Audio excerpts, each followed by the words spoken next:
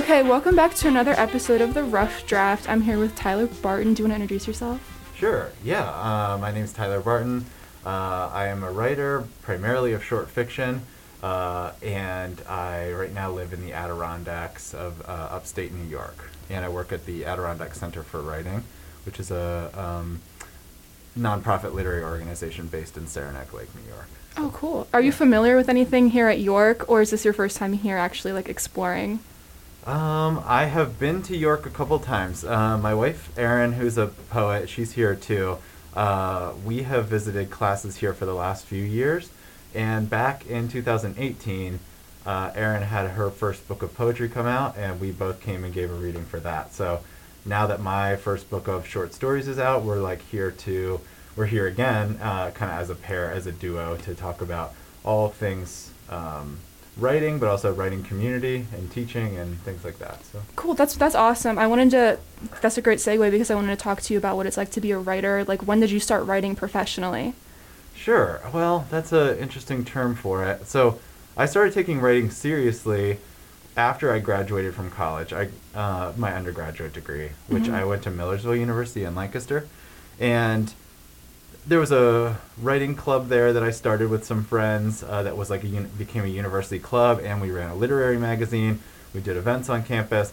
Writing was my main hobby and passion, but I was training to be an English teacher. Okay. And I taught English for a couple years after college, but it ended up not being the right field for me. Right. And during that time, I thought that I really wanted to make a move to take my writing life more seriously and make it less of a hobby and make it the central thing that I'm spending my time on. Right. So that pushed me to apply to MFA programs, and I did that and applied to only schools that had full funding, because though I know the importance of studying writing, and I think it matters, I know that it's not a great investment sometimes to go to an MFA. Right. So I was like, I'm gonna only apply to places that have full funding. So I got rejected from a lot, but I did get into one with an assistantship, and I went to Mankato, Minnesota, the University of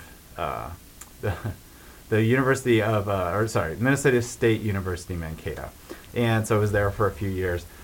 And all that time I was publishing short stories in literary journals and online and magazines, and sometimes getting paid for it, but oftentimes not. Yeah. So it's hard to say if it was professional at that point. But towards the end of my time at grad school, I started publishing in bigger journals and being paid for my work. And I had a chapbook of stories come out in 2018. So I'd say professionally, meaning I have a book that people can buy. Yeah. I can get booked to go do readings or talk at colleges. Probably 3 or 4 years, honestly. Cool. But, wow, that's great. Yeah. You talked about how you were studying to become an English teacher before you decided that you wanted to be a writer. Right. I feel like that's what a lot of writing and English majors struggle with, because they realize, what am I going to do with this career? I'm really passionate about it, but I don't know my opportunities. What do you think should be implemented in schools in order to show young writers and young literature majors that there are opportunities for them outside of becoming a teacher? Yeah, right. So I really think the best way to do it is to have people who are writing and also working in kind of a writing adjacent or education adjacent field come in and meet students and talk to them.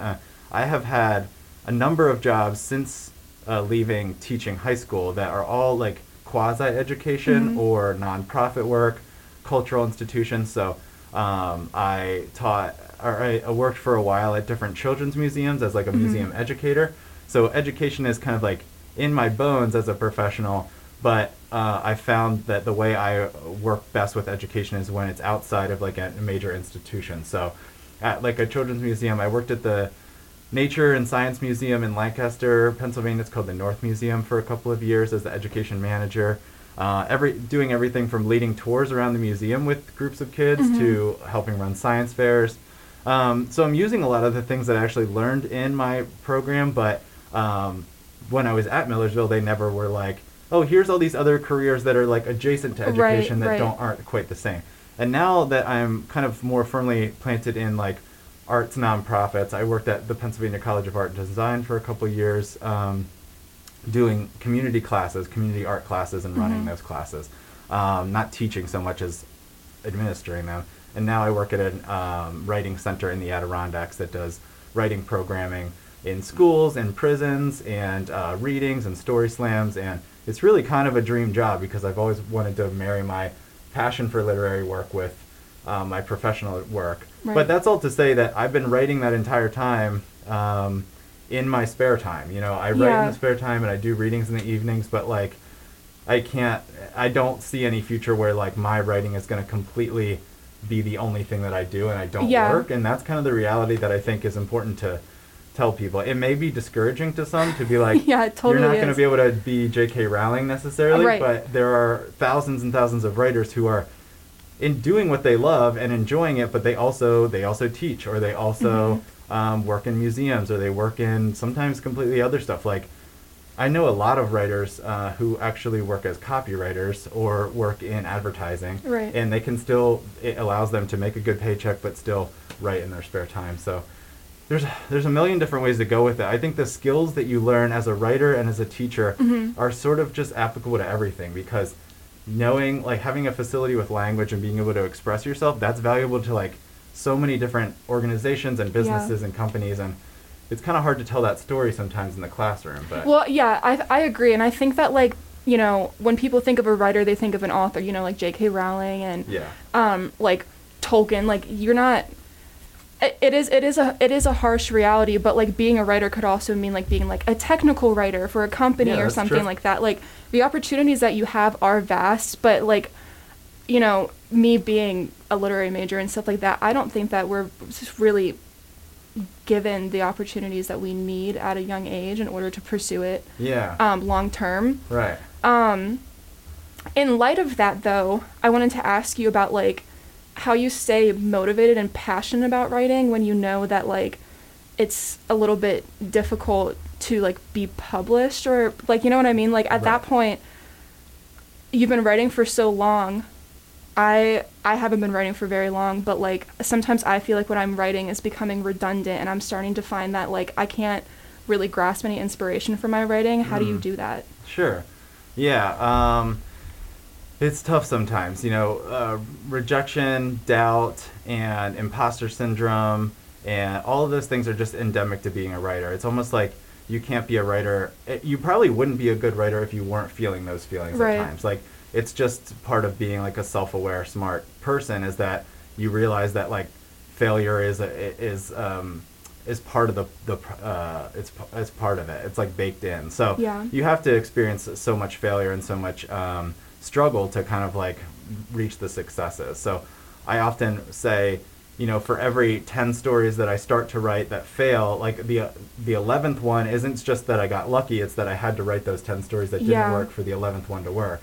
And I've been submitting my work for almost a decade now, and I have so many rejections, but I also have had a great number of publications, and it's because I just didn't stop sending stuff out. And it just takes like believing in yourself, which is hard sometimes. But what I find motivating more than anything is to meet other writers, spend time with other writers, and not necessarily for like networking, though networking does become helpful, especially when you have a book coming out or something. But it's always been more relationship based with me. Like, I've met my best friends through writing, and I meet people writing who are also writing the similar stuff that I write online through publishing in literary journals, and those relationships have become friendships, and then they also lead to opportunities. And just from being around writers, when I see others working, it inspires me to write better, to write, to take it more seriously. And if I see a friend, you know, they break through and they get a book published, like that inspires me. I'm happy for them, but it also makes me think like, oh, it's possible for me too. Yeah. But if I was trapped in a room, not meeting other writers, kind of like, well, some people I think writers are like solitary people who just like are like Emily Dickinson, like living in a room, and they never do. And someday their work gets discovered and they're a genius. But it really has to do with building community. And if you're not like an active part of the literary community and doing things to build it, you can really feel alone. And I think that's where most people's motivation goes out the window. So. And it also seems like part of, you know, being a little bit more successful is just producing as much content as you can, and something that you're confident in. Yeah. So have you ever considered your writing because you've written so much, more of a chore rather than like an outlet of expression. You're like, oh, I have to write something because I want to publish this.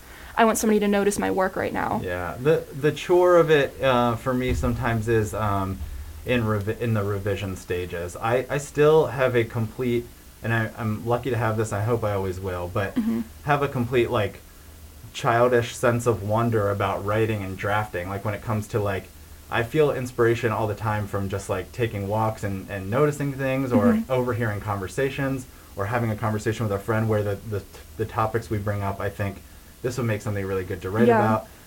So I have no problem with like inspiration. I actually have too many ideas, and it comes to the point that's the hardest, is sitting down to like really get down to the bones of like, why is this story working or not working, and how can I fix it? Right. That is sometimes exhausting, or a little bit I would say not so much a chore in terms of like a doldrums or something, but more daunting sometimes. And I'm like, I have this piece, I really like these 3 things about it, but it's not working for people who I share it with. I share it with my friends or with people in my program or something, and they're saying it's not working, but getting it to the next step that's hard. And revision is like, I don't know, I think it's really, really the hardest part of writing. I love to draft things. I love starting new projects, and I hate to finish things. So yeah, or not that I do love the feeling of finishing it, but I leave a lot of things unfinished, I think. So, but that's kind of the way I work, and it leads to there being a lot of different short stories too. So my book of short stories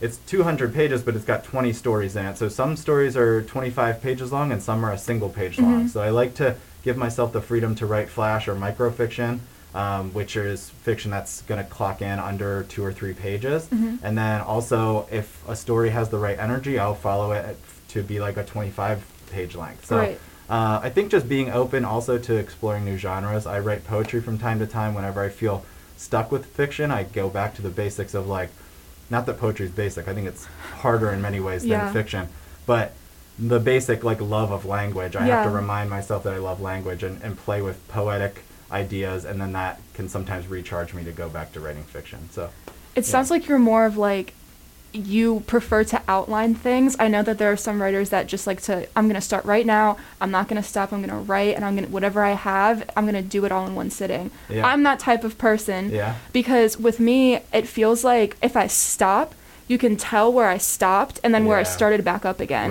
How do you keep that consistency in your writing? Yeah, well, I would say I'm actually the opposite of what you were saying before. I don't outline. It doesn't work for me.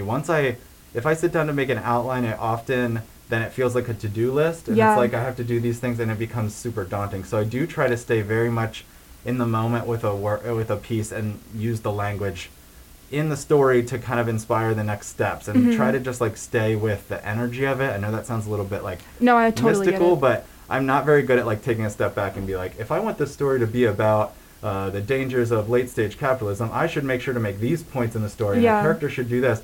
I can't work that way. I have to just write whatever's interesting. So, but what you're talking about is very true. I can only really write for about 40-45 minutes a day because I work. I mean, on weekends I can write more, but with working 8 hours a day, I can squeeze in some writing time in the morning. So if I get 2 pages, I'm happy, but it is tough sometimes to go back to those 2 pages and pick up the same energy.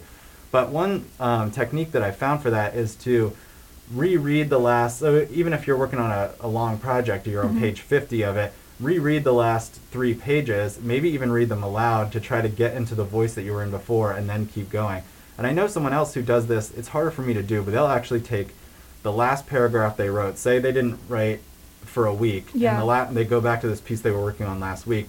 They take the last paragraph they wrote, they read it, and then they delete it, or maybe they like save it in another file, and they rewrite that paragraph so that they can kind of like ease themselves back into the story. That's a good technique. Yeah. I also try to always end a writing session, even if it's a 40-minute writing session, I try to end with a note that's like, write this next, or this scene next. So it's like I have something to pick up, and I'm not like, where was I going with this? Right. If I can, I do that. So that can help. I just feel like if you prolong it for like a certain amount of time, A, you get bored of it, and B, at that point, like you don't even want to go back to it. You're like, maybe I will, maybe I won't. Yeah. And especially with short stories, I feel like you want you want to write it all in one sitting because it is very clear if you do stop and start back up. Yeah.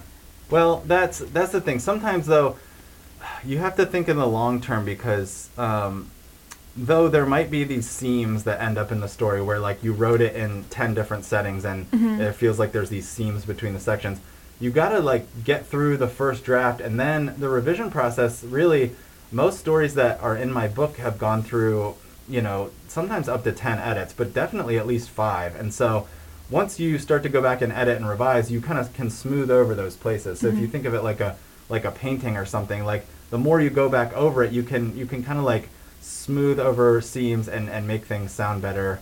And I don't know. It doesn't always work that way, but I think it can. Yeah. So your revision process is a lot more extensive than what really I've seen. Yeah. I personally, like, I'm like, okay, so I look at like grammatical errors, and if there's nothing, you know, that's like grammatically incorrect, I'm like, okay, well, maybe this is ready to publish, or like maybe this is ready to go into the magazine. But it's so much more extensive than that. Like, what are the like points that you would say that you take to like refine your writing? Yeah. I do a number of things. The first thing is that I, even before I share, I often think that once I've got like the third draft of a piece, that's usually when I will share it with some people that I trust. Often my partner Erin, she'll read my work and give me notes, or people that I met in my MFA program, or even friends that I've had since college at Millersville who are trusted readers. They know my work. They'll read it and they will be honest with me about what's not working, and then that's how I can kind of revise. But another thing I like to do too is read the piece out loud to myself in my room, because I'll often in early drafts I'll notice things that aren't working when I try to read it out loud. And some other tools that I think are helpful is to, in a revision, if you feel like something's not right and you just don't know what it is, I do like to do as an exercise to start over from scratch and see if I can write like the whole story in, if it's a 10-page story, I'm like, well, maybe I could write this as a 1-page like flash that like is just kind of like a rambling, like, what if I get it all out in 1 page? What does that look like? And sometimes I learn something new about it by trying to write it in that form, or even sometimes trying to write it as a poem and see what do I learn from doing it that way. So switching genres a little bit. But really, yeah, revision, I think the biggest help is having trusted readers who will give you honest feedback, and they're not just going to be like, this is lovely, you're great, you're so amazing. You know, it does feel good to have that, and you need that a little bit. You know, the best reader is going to say, here's what's working, here's what I had questions about, and here's what really distracted me. And I try to at least answer some of those questions, and definitely try to cut down on things that are distracting or confusing. The last thing I want is for someone to be too confused. So you just gotta find your people and share your work with them, because you can't really be your own editor and writer sometimes. I think at some point down the road, once you've been doing it for 30 years, you might be able to. But even like Margaret Atwood, like, she's got such a great relationship with her editor. I'm certain, I don't actually know this, but I'm certain that like her editor is someone that she's sending work to and getting feedback and stuff. So you need that person, you know. Well, lastly, I wanted to talk to you about, since you talked about switching genres in your writing. I know a lot of students that have a hard time like being an eclectic writer, so to say. You know, they stay in one bubble. For me, I like to write nonfiction pieces because it's easier to write about myself and like an anecdote than it is to write about like another character that you've developed. So you said that you switch from your fiction writing to poetry sometimes when you find it difficult to keep writing the fiction piece. How do you transition so easily?